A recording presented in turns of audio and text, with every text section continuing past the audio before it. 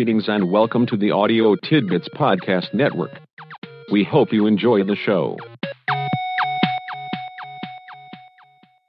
Hey folks, the silly season is upon us. It would be humorous if it weren't so absolutely, totally, completely serious.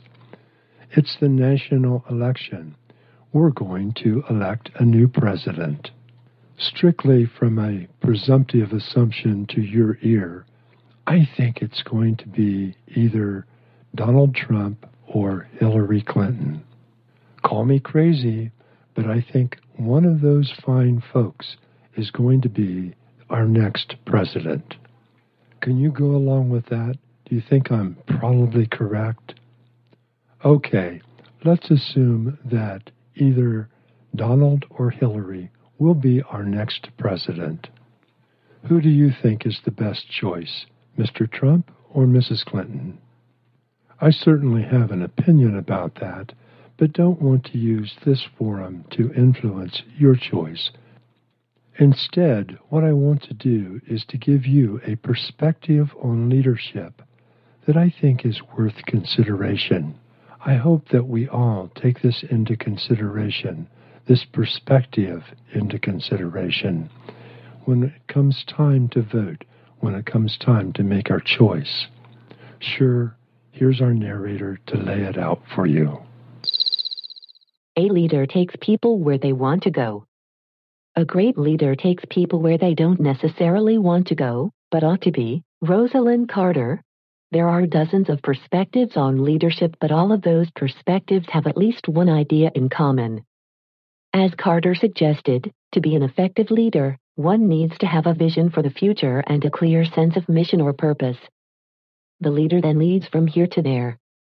A successful leader, then, is one that arrives at the predefined destination, with the followers right behind.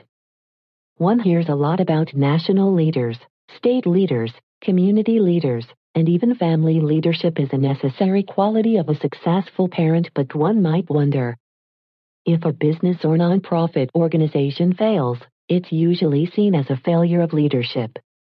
Those in charge fire the executive and get a new leader, hoping for better times. If that doesn't work, the organization eventually folds and everyone moves on to other ventures. With the national, state, and local governments, and to some extent with families, that doesn't happen. Rather, things get worse and may get better and then they get worse again, but not much changes. Government and families are not much different than they were 10 years ago or 20 years ago or 50 years ago. The same is true for the schools, public services, and most all of the institutions and sub-institutions in every jurisdiction. There are better times and worse times, but there is a persisting sameness that characterizes things over time. When the state of permanent institutions is experiencing the good times, the success is attributed to good leadership. During the worst times, the explanation is in terms of economic conditions, social turmoil, international conflict, or other factors that normal people can barely understand and can't affect in any significant way. It definitely has little to nothing to do with leadership, or so they say. Perhaps the underlying point is that the concept of leadership doesn't and shouldn't apply to government, families, and permanent institutions, or at least institutions that are supposed to be permanent. The political folks, institutional employees, parents, and others taking care of business in those environments are supposed to do little more or less than what they can to prevent the worst times and to do whatever they can to maximize the good times. If everyone is on one of those institutional trains or another, they may not need or want a leader. The train can only go where the track is headed. That isn't a specific destination. Instead, it is more like an adventure into unknown territory. What should one expect from those in charge of running the train? They should keep it moving. They should keep it on the track. They should avoid running into obstacles that appear on the track from time to time. They shouldn't lose any train cars as they go along. That's about it, except for what may be the most important requirement. They should make very sure no one falls off the train. Maybe the real need is for fewer leaders and more conductors who take responsibility for the passengers, who make sure everyone stays on the train, and who assures that everyone has a quality ride. There you go. You have it. Some serious food for thought. So, when it comes your turn to vote, are you going to pull the Trump lever or the Clinton lever? I do actually think that leadership probably has a significant bearing on the presidency. We definitely want to choose based on who we think will do the best job at leading the free world, leading the United States, leading us. We definitely want to choose based on who we think has the most positive vision, the best vision, the appropriate vision for the future of our country. All of these things are certainly critical and very important. At the same time, though, let's not forget the train. We want our train, our country, to keep moving down the track toward that unknown future. We want the train to stay on the track and not become derailed someplace along the way. We want the train to successfully deal with the obstacles that will come across the track from time to time. Above all, we want to be sure the train doesn't crash. Yes, we also want to be sure that we don't lose any of the train cars along the way. But the most important point really is the most important point. We want to be sure that all of us stay on the train. We want to be sure that none of us fall off, are shoved off, or are somehow lost along the way.